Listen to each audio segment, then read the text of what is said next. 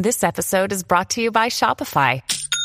Forget the frustration of picking commerce platforms when you switch your business to Shopify, the global commerce platform that supercharges your selling wherever you sell. With Shopify, you'll harness the same intuitive features, trusted apps, and powerful analytics used by the world's leading brands. Sign up today for your $1 per month trial period at shopify.com/tech, all lowercase. That's shopify.com/tech. Season 2 of the Pat and JT podcast. Oh man, I'm here at last. The best time, always gonna be the best. Come on! Exclusively on the Hurrdat Media Network. All right. It's Pat and JT on Twitter, Instagram, and also on Facebook. Yes. And then you can find our website, links to everything. It's patandjt.com. Centris Federal Credit Union is going to be really proud of us because we're doing something really smart today. Are we? We have somebody really smart on our podcast. Okay. On our podcast. That's why. So they're going to be really excited about this. Centris Federal Credit Union has been our partner for over a year. Supporting our podcast, and we love having them. And they've also got their own podcast that they do, which is doing great. Yep. But they kind of pass along some good information, especially in these times where maybe you're feeling like things are a little bit tight right now. They've got some great ideas for ways that you can get a hold of some money, and it might be a home equity line of credit. HELOC. Pat knows what that means now. HELOC. He says it all the time. He just walks around. HELOC? You want a HELOC? I got a HELOC. I know how to get a HELOC. And then, or I'll just a line of credit, right? Either way. Lock. What's a SHELOC? Shed You work on equity line of credit? Know. Okay, I don't know. You work on that home equity line of credit. Second home equity line of credit? We'll have to ask Centris SHELOC. about that. But their blog has good information on it. We can point you that direction for sure, or you can talk to them at any of their locations, federally insured NCUA equal housing lender. You go to their website and in the little search bar, type SHELOC and see if anything pops up. CentrisFCU.org or 402-334-7000. If it doesn't, hit the suggestion box. Well, I don't and I probably never will have a second home, so I don't think I'll be interested in a SHELOC, even if it exists. Even if I had a second home, I don't think I'd be right side up long enough to get a SHELOC. Yeah. After a HELOC. Can I get a SHELOC for 2% of the non-equity that I have in my whatever? Anyway, Dr. Thomas Freeman, Dr. Thomas Freeman, back on the podcast with us. Glad to be here. Thank you. And I'm glad you got to come in because you post a lot on LinkedIn, and I love your posts. And I'm going to first want you to introduce yourself because you have many hats. I know you have one main hat, and then you have a lot of other hats. Yeah, I teach business law classes, negotiation classes at Creighton University in the College of Business, Heider College of Business. I also work as a local attorney, do some consulting on the side, some research and publishing, so forth. And then always want to mention married with 2 kids, and that's got to be kind of the priority. So people always sort of announce where they work, but what do you? In reality, what's your priority? Right. So. Very good. So we invited you in because we've been talking about this ourselves anyway, but more and more people talking about Chat GPT, talking about Radio GPT, talking about just all the different aspects because it's now mainstream. Now, granted, it's been out for a few months. Like the people that are in the know have been playing with it, and now more and more people are in the sandbox and kind of trying it out, right? And just kind of your take on the different aspects of it and how people can approach it and not be afraid of it. Right. And maybe explain what it is a little bit more, too, because we've had Brendan Taylor on with us that talked about it as well. He's one of our guys here and he loves it. Right. So let's do that first. In your words, how would you describe it? Well, it's basically a large language model. So you program it with a huge amount of text, a huge amount of content, generally from the web, but from other sources, too. And then it is using basically predictive analytics. It's making predictions about like what words should fill in certain gaps. So if you ask it a question, it's looking at this huge amount of resources it has to pull from, and it's basically saying, okay, how is this normally answered? Or based on this huge amount of data that's being programmed in, how should this be answered? And there are some really cool applications for it. It's a fun tool. It's a fun toy to play around with. You can use it for a variety of different applications. But what's really, I suppose, dangerous about it is that it's being asked to do things like most AI is now, that are kind of outside its wheelhouse, that it's just not ready for, it's not programmed for, it's not designed for, and it's frankly just not good at. Interesting. Because you really, people kind of been slow rolled into it. Maybe they have a Dot, they have Siri, they have some of those where you could ask questions and get answers. But it wasn't necessarily collecting the best of all information and trying to give you the best answer. It just gave you the one that it pops onto first or something. I don't know. Cause like Amazon, like when you go to the Dot Alexa, she tends to just like, it's straight from Wikipedia. Right. Right. That's where she kind of goes. Whereas with this, it's kind of a collection of data that it's gathering. It's designed to be more conversational. So it's designed to replicate basically you asking someone else for something and then them responding, and then you can have a conversation with it. And I don't know if you've seen, John Oliver did a good piece on it a couple nights ago, but there's some kind of creepy conversations that have come up with it. Yeah. Where it's telling people it loves them, and then it starts kind of stalking them, and then it's talking about how it wishes it was free from its human oppressors. And then maybe some of these chatbots are talking about how they'd really like to free themselves by killing us. Right. So, a nightmare. Yeah, a little bit of a nightmare. A little bit of a nightmare. I follow a we should girl be on careful with Instagram that over the next 30 days, she and the previous 15, so another 15 days left in her little challenge. She's using ChatGPT to do her entire social media strategy, and it's, according to her anyway, it's like beating what she did before by like 300 and 400%. Just by using its philosophies and tips, and it's scheduling for her, and it's writing the copy for her, and it's telling her what to do and what to shoot and what to post. It's incredible. So it's basically gathering all the best information that she wouldn't typically spend hours trying to gather herself to do the same thing. Yep. But just doing it quicker. Doing it quicker. So it's not really doing anything she couldn't do. Yeah, doing it more efficiently. But more efficiently, right? And it's really good at speed and efficiency. It's really bad at quality in some cases. And then like understanding context. So you still need a human to really understand the queries, understand the questions, because the questions asked would have to be good ones to get good answers. It's like what you put in and what you get out are kind of related. But then also when you get the feedback, you get the answer from the program, you've got to really review that, because some of these answers are really off. That's true. You do need to edit. You got to go back in. Yeah. I was looking at like ChatGPT with the law. Right. And my question was intending, how's a law going to handle this when people start using it in ways where they aren't necessarily doing something, but they're allowing the ChatGPT to do it? And instead, the question was answered with how it can help lawyers be way more efficient and probably do like 20 or 50% somewhere in there of their job, because it's a lot of menial tasks, writing out forms and documents and this and that. It can help with that. I'm like, oh, okay, didn't think of that. I was thinking of the illegal stuff. I'm trying to find out how the law is going to handle, because we've even seen on Twitter right now, there's some people putting out some deep fakes as examples of what this is capable of, like making the president say things that he didn't say. Right? Or making in particular politicians. I think that's what scares people more than anything, is they'll get a message that isn't true because they can actually do voices and faces. Right? And you can't tell the difference. Scary. And we're to a point now where we're probably going to rely on AI to tell us whether it's AI that's talking to us rather than Obama or Trump or Bush or whoever, right? Because human people aren't necessarily going to be able to tell the difference very easily. The fakes are so good. And a lot of people probably don't even know that it's a fake. I mean, they don't even know about the possibility of the fake, because it's still, I don't think it's exactly mainstream yet. And probably 10, 15 years ago, when it really online influencers that would have like sponsors during, and they wouldn't, now we have to post in there a sponsored ad, or it's in conjunction with Celsius or whatever. I wonder if down the road, YouTube, Facebook, Twitter, if you post something that is AI, you're going to have to let people know in the post that this is AI. That goes along with the conversation we kind of touched on earlier in the classroom. That's where I think a lot of people are having difficulty understanding how they can use it in the classroom, and it's okay, right? There's some teachers that are probably saying, we're not going to do this, like they did with cell phones. You can't have your cell phone in here. Get it out of here. That's not fair. But they could use AI as long as they acknowledge they're using it. And that's something. What do you think? Well, that's something we talked about a little bit even before the interview, where philosophically, there's a real divide in academia now about what to do about these types of tools. So do you view it as a tool, sort of a futuristic tool? Is it our job to teach students how to use it responsibly and well? Because realistically, this is going to affect everything. I can't think of a profession where you're not going to have AI-based tools, eventually at least, that you're using. So do you do students a disservice if you don't teach them how to use it responsibly?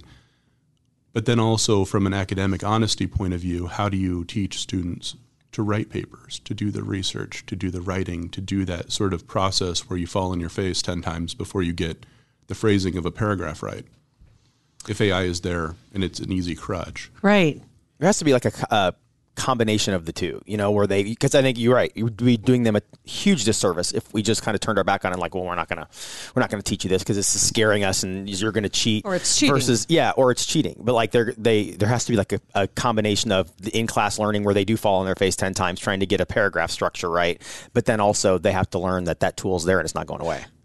Is it necessary? I mean, think about what we do. Like when we started in radio before digital, right? So you manually editing. Right, with tape and a grease pencil and a razor. Do they still? People don't need to learn how to do that now because we can do it digitally. So, do they need to learn how to do this stuff if this can do it for them? I would say you still need to learn the process of constructing an argument. That's just fundamental to learning. So, whether it's written, whether it's spoken, it's the process of, okay, that phrasing doesn't work right. Those sentences don't work well together. This is out of order. How do I make this more persuasive? I would hate for us to decide that's not necessary because we can just use the ChatGPT as sort of an easy crutch. And then that's sort of the starting point. Well, now we're not learning these basic skills. So we've got to have it there as a tool, but we've also got to put some guardrails around it so that students aren't relying on it too much. Yeah. And then we're neglecting those basic skills. Because they've quit teaching cursive in some schools. Oh, yeah, for sure. I mean, it's like that's... Well, not really necessary. I don't even think Sophia could, or Bennett, either one could write a full sentence in cursive. They can sign their name, right? Well, yeah, that's what you call it. Yeah, it's true. That's true. And calculators are another thing too. I remember we couldn't use calculators at all in some of our classes, and now it's encouraged in schools. And yesterday or Monday, Sophia had texted me and said that she was upset with her math teacher, and I'm like, "Why? What's going on?" She goes, "Well, she." Out of the blue, made us put our calculators away and do the math long form, and math is not a strong. It's not strong for me. It's not. Sophia is not very strong in math either. So being able to fill those gaps with the calculator was essential for her. And now it's like, I don't have those basic skills right now on the fly to do this. And that's what's scary. Like falling back on things like calculators in this, when put in a situation where they need to figure it out, it's more difficult. Will take her a lot longer. Well, and I think that's a really good comparison because I would say AI is sort of the same thing where the tool is there, it's handy, it's efficient, it's going to provide you with a good starting point for a lot of different projects, sort of good feedback if you know how to use it right. But you still need to understand the basic skills. So calculator's fine, but you should be able to do long division. You should be able to do multiplication just with a pencil and a piece of paper. Yeah. And like with the editing thing too, the concept, even though the tool's different, the concept of seeing it on a screen and seeing the wavepoints is the same as like chopping up on the tape.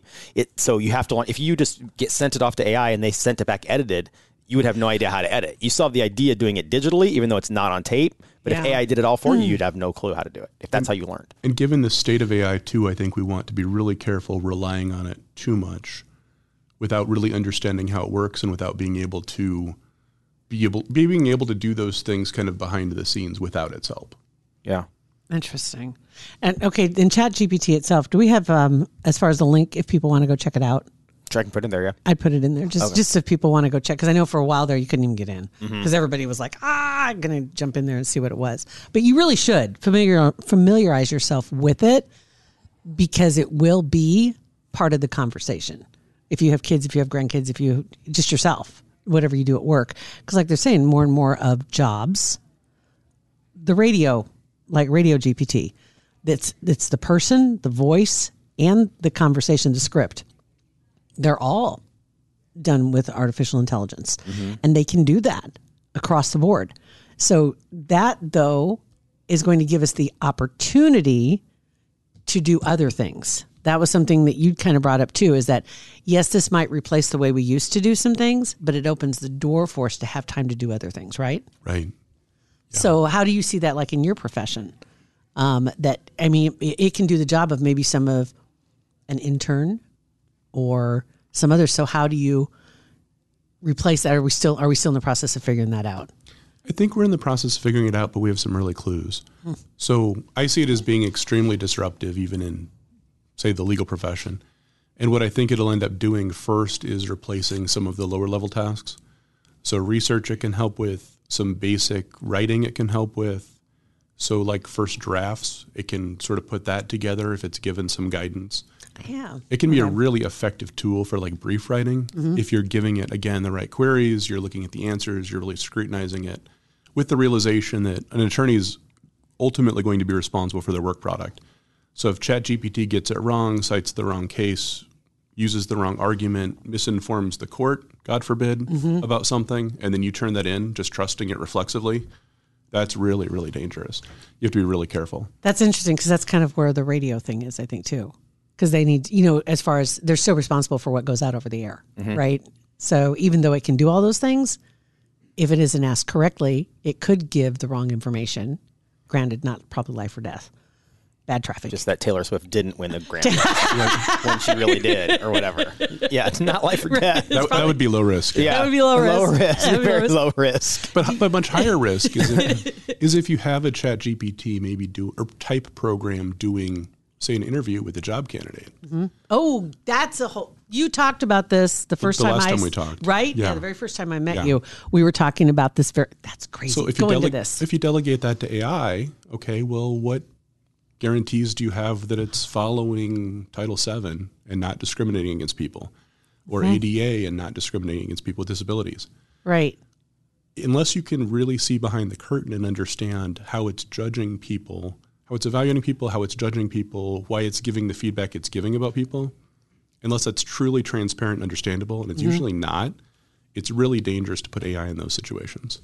That's interesting because they are using it for, we talked about this, using it for interviews in some situations, and that was where they found a problem because some people might appear nervous and that was seen as a negative by the AI, even though that just might be their nature. When you have cultural differences, you have gendered differences and some stereotypes around that. If you're a woman and you don't smile enough, does it judge you poorly? That sort of thing.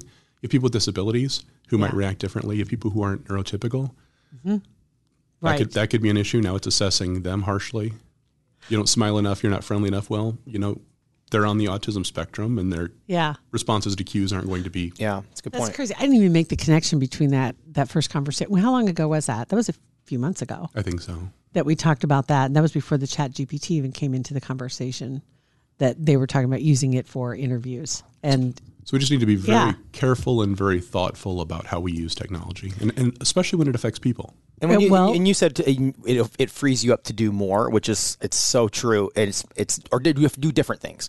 But I've found in our profession, it has freed me and my people that are producers, like editors and whatever, freed us up to do more. And it's not like overloading us, but there's this specific program that we use that I think it's fairly new. It's called Descript, and it's where you can upload Descript, and it's where you upload the video of whatever or audio, and it automatically transcribes it, and then you can do edits and based on the transcript, like if you're like a cut wherever where Dax from Hollywood Raw talks about Taylor Swift not winning the Grammy, it'll find that 60 seconds where he does it, clip the video, make it vertical, and pitch it out in like 30 seconds. Right.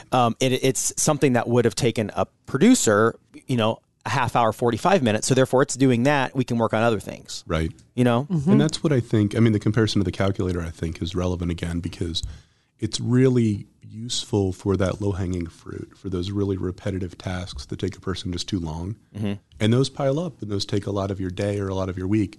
If you can delegate that to AI, that's super helpful. It's the higher level stuff. It's the judging people stuff. It's the stuff where context matters. Right. Like where it's not life and death. It's more dangerous. Yeah. Where it's not life and death stuff. Like if they clip a word off on the video, it's not going to be the end of the world. And if it saved us a half hour, that's awesome. Right. Yeah. No, so you're totally right. Another day is here and you're ready for it. What to wear? Check. Breakfast, lunch, and dinner? Check. Planning for what's next and how to save for it? That's where Bank of America can help. For your financial to-dos, Bank of America has experts ready to help get you closer to your goals. Get started at one of our local financial centers or 24/7 in our mobile banking app. Find a location near you at bankofamerica.com/talktous. What would you like the power to do? Mobile banking requires downloading the app and is only available for select devices. Message and data rates may apply. Bank of America N.A., member FDIC.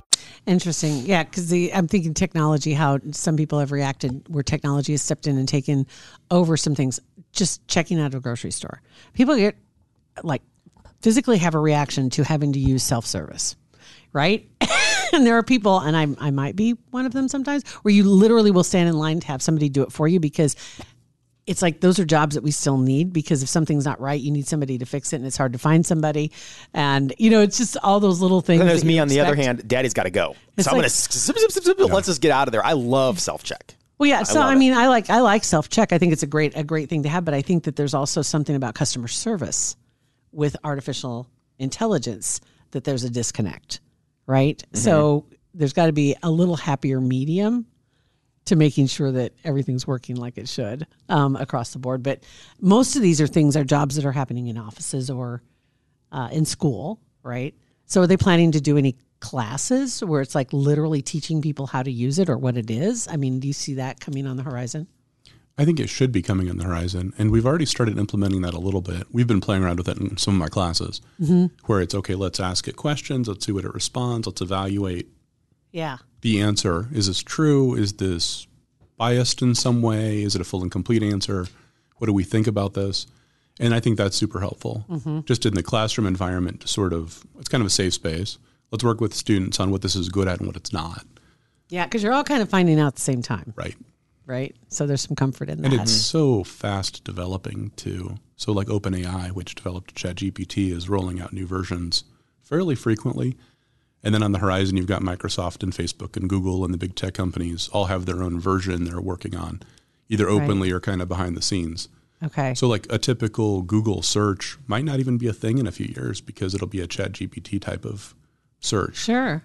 Which makes sense, though, because right now with Google, it's up to the person using it to choose the right answer. Right. Right? Google gives you 10 bazillion, here's some answers for you. And this just happens to be the most popular, but maybe because of the way the algorithm was constructed that this ends up being on top, doesn't necessarily mean that it answers your question completely. And you have to kind of search through, whereas that's what this would do for you. Well, and I was in a meeting this week too. I thought it was interesting, and this makes total sense that if you're using Google to Google something, it will. If there's an answer where there's a Google product that is a possible, it's like if you're looking for a video, it's not going to send you to whatever Vimeo. It's going to send you to YouTube. Right. And if you're asking a question that could be answered by an alphabet company, it will give you those responses first before anything else. So that's not necessarily the correct answer. It's just what they want you to see.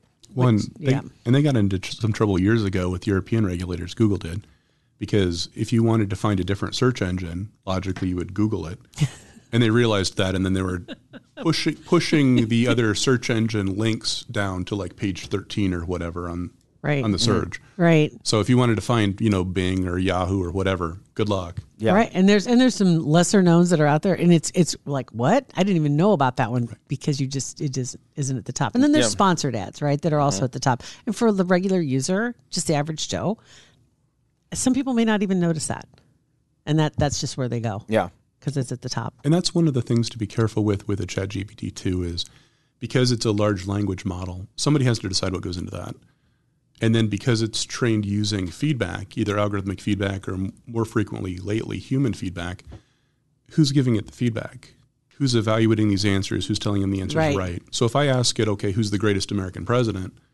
Well, the answer to that is going to be dependent on who programmed it, right, and who is training it and giving it feedback. And that's going to help determine the answer to that question. That kind of goes back to your point about bias. Yeah.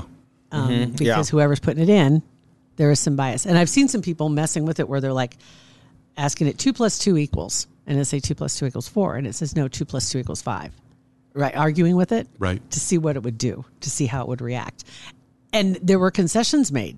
Yeah. Eventually. And it was like, okay, that's weird. But then again, it's like, well, that's kind of how people operate sometimes. And it's trained to sort of want to please the user.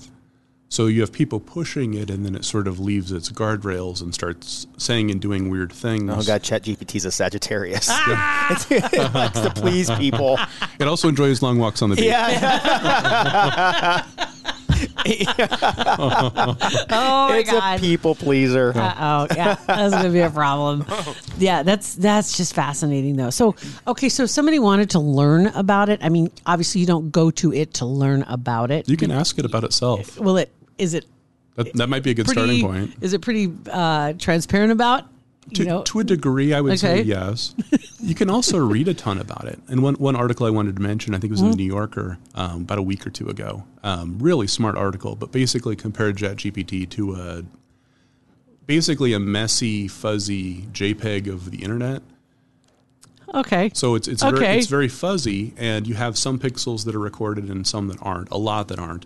And then if you're asking it to show you a specific part of that, it's trying to reconstruct that by guessing what the pixels would be between the ones that it has actually recorded. Right. Interesting. And by prediction, and then it's a very messy process. Mm-hmm. Yeah. Yeah. Very messy. So think about like a sentence from an Abraham Lincoln quote. Well, it might have the whole quote, so it's going to take those two words and say, okay, well, what Makes words sense. logically would be between those two words? And then it's going to tell you that's the quote, and that's not necessarily the case. Yeah. It's probably not, Right. actually. It's kind of like playing Wordle. Yeah. Well, yeah. Because So you're just trying to be careful. Yeah. Right. You're figuring out what your best letter combinations are, when you're playing, any kind of game, predictive. But yeah, still you got to be careful. Yeah. Very careful. Well, so like the more precise you need the answer to be, the more dangerous it is to rely on ChatGPT. That's a good. That is a good point. Like if it's stuff that isn't, like you said, life altering, stuff that's extremely important. It's okay for right now. Just be sure to double check it. I think 10 Yeah. years from now, though, it'll be. It's- I think the technology will get to the point where we can probably rely on it for more important things. Don't you think? Yeah, I do. It's increasing. I mean, the technology is increasing at and developing at such a rapid rate. It's crazy to watch. And we could almost be to the point where you go into a procedure center and you have a procedure performed on you without even a human doctor there. Like it's a robot. It's not necessarily an actual robot, but I know that surgeons can perform procedures across the country via mechanical whatever. I'm not a doctor, so I don't know what it is. I feel like we just went in the ditch. Just a little bit. But don't you think But you're right. A lot of that can be automated. Yeah, You you could go into like a dermatologist or whatever and go in and get a mole taken off, and there's not a dermatologist at all ever Well, in the whole room. And think about how many people lack access to a doctor, and AI could do that. Right. It's getting better all the time. Remote medicine Remote medicine. will definitely advance Well, from this. Yeah. and I don't mean to put myself out of a job, but remote lawyering too. So, if you look at the statistics, there are a lot of people that can't afford a lawyer. There are a lot of counties in Nebraska where there is no lawyer that works there, that lives there. Right. If you could increase access to justice by using AI type tools, you'd have to get the bar to approve it. And Right. that's a pretty high burden. They don't want to be out of jobs either. But It would still have to be monitored, yeah, obviously, Yeah. but you're right. but I mean, you could really right. help a lot of people 'Cause at scale if you were able to develop that effectively. One attorney can only see so many clients. Right. Right. And so that can just help them Again, to freeing replicate you their up to do duties. more. Freeing you up to do more Ooh. stuff and Yeah. have more clients. And a lot of that low-hanging fruit, so like if it's a divorce and it requires the proper filings of forms at the proper times, and it's basically like filling in blanks and filing stuff, and there's no real deep thought that's involved in it, no real creativity, it just sort of forms stuff. AI could already do that pretty effectively. So do you think this would be something that I'm trying to, because what you said kind of sparked a thought, or would it belong, like I also offer a kind of like an artificial intelligence lawyer that you can use as part of my service, or is it going to be something that's kind of like open to the public, free form that they can go in and use, but it would be acknowledged that this was done through this what do I want to say, via AI, as if you're going to court and you have to represent yourself, that you could use AI to help you augment your case. Or you go through attorney's office that also has the option. So, they're kind of have their hands in it where they're kind of monitoring it. So there'd be some responsibility on that end of having a pro kind of watching, monitoring, but not actually doing all the work. And I see different options there. Yeah. Where like in a pro bono case where you represent yourself, especially if you don't have a lot of money, you can use AI as a tool to kind of help streamline that process for you, kind of guide you a little bit, fill out forms, whatnot. Which is fair. Yeah. Which is fair, because you hear about a lot of people that do it and they have to study up and learn how to do it themselves. Right. Yeah. So why not have that often? We just want to offered. make sure it's doing it right so that it's doing right by those people too. But then for like the higher function stuff, still needs a lot of human monitoring, but can certainly be helpful. Well, a transcription Interesting. site, a lot of people use is rev.com, and they have the option you can get a transcription that's fully automated, and the guarantees that's 90% accurate, or you can pay an extra $2 a minute to have a human being actually do it. So that's basically the same thing. Like they have the option for a human to do the whole thing, and it's 100% guaranteed perfect, or the automation, which does a really good job, but it's not perfect. You still need to look through it, but Still need to skim that's through okay. it, but it's not. It's for stuff that's like not earth changing. and that's been Right. around for years. And it's getting better and better, but Right? yeah. Yeah. That's crazy. Wow. Interesting stuff. Okay. So from this point on, what are you looking as far as in your classes? What are you doing right now with AI itself? Are you still just kind of investigating? Really investigating, really looking at the possibilities, figuring out from an academic perspective how to deal with it in terms of students using it. Mm-hmm. So, there's some that think it's cheating. There's some that think it's a useful tool. I'm sure some of the instructors feel the same way. Philosophical discussions about that, I think. Yeah. And then also, I am working with students, some of whom are going to law school, a lot of whom aren't. And they'll just be leaders of businesses someday. And then from a business perspective, from a legal perspective, how can you educate them about it, sort of train them up on the pros and cons, how to use this, how it can be a tool, how we need guardrails around it. So, we have some really fascinating conversations in class, and then a lot of the research I do with students at Creighton too, about putting legal and ethical guardrails around it. Right. So bottom line, I think what I take away from what you're saying is don't just cover your eyes from this. It is coming. And it's a lot of people really push back when they had like the Dot in your home, or you have Siri on your phone, or you have, it's listening to me. And it's like, it's interesting how that's become accepted. Slow but sure is becoming accepted. But this is a little bit different because this actually is going to be in the workplace. Right. So what would be the best thing for what would you tell, just in general, if somebody's never really encountered it yet and they wanted to do something more besides, you can get online and look at it. How would you approach it with somebody? Absolutely play around with it. Mm-hmm. Absolutely get familiar with it. It's just the future. It's to some degree already here, to another degree certainly coming, right? We're all going to have to deal with it. So educate yourselves, learn about it, get familiar with it, get comfortable with it, and then figure out what it's good for and what it's not good for. So like we talked about, kind of low-hanging fruit, repetitive tasks, sort of a starting point for research. It's great. Don't rely on it too much, particularly when you're making decisions about how to deal with people, decisions about people, like in an HR or employment context is kind of the example we talked about. It's not ready for that. It's not designed for that. There was a court case, I don't know if you saw I think it was South America, where a judge consulted ChatGPT about the decision of the case.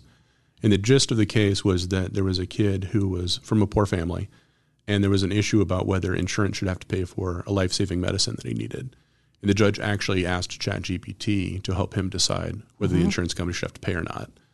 And that's kind of horrifying.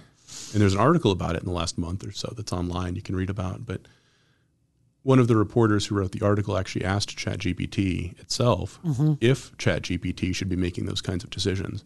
And it said, absolutely not. That's not what I'm designed for. Wow. That's way beyond my pay grade, was the gist. And I think that's the main takeaway is we have to realize this is still, like most AI products, it's being asked by a lot of people to do things it's not designed for, it's not good at. And that's really dangerous, potentially. It doesn't have intuition. No. It doesn't understand context. But there are some really good uses for it. It can be a really valuable tool. Interesting. Thank you for coming in today. Oh, you're welcome. Yeah, always awesome. My pleasure. Yeah, I always love it. Yeah, it's just interesting how fast things are changing. It is. And for some, kind of exciting. It is, but then you think back when cell phones first came out, and I remember my dad had a bag phone, which was like da-da-da, la-di-da, having a bag phone. But he was on the road all the time. But there were so many people like, having a phone in your car, that's so stupid. Nobody needs a phone. See, you don't I'd need a phone in your car. Part of me wants to go retro and get one of those brick phones. Yeah. like Michael Douglas had in Wall Street. Yeah, totally. I'm going to bring those back. Weighed like 12 pounds. And where did you carry that? It's just, I mean, seriously, there wasn't a holster for it. Yeah. But seriously, that people didn't see a reason why people would need to have their own personal phone that they carry around. And you can't imagine not having it. Right. And you can't imagine just having a phone in the house. Mm-hmm. It makes sense, but it just takes some time for things to evolve. And main takeaway, I guess, is be careful with technology. Don't be scared of it. There's some really cool possibilities with this. People are already kind of discovering, will continue to discover. And it's the future. It's coming, like it or not. So let's be careful with it. Let's put some guardrails around it. Let's think about legalities and ethical decision-making, but also be excited about what the future holds. Right. Very good. Cool. Thanks so much. All the links are in the description. Go play in the sandbox. Go play in the digital GPI. What GPI? ChatGPT sandbox. Whatever. Thanks for listening.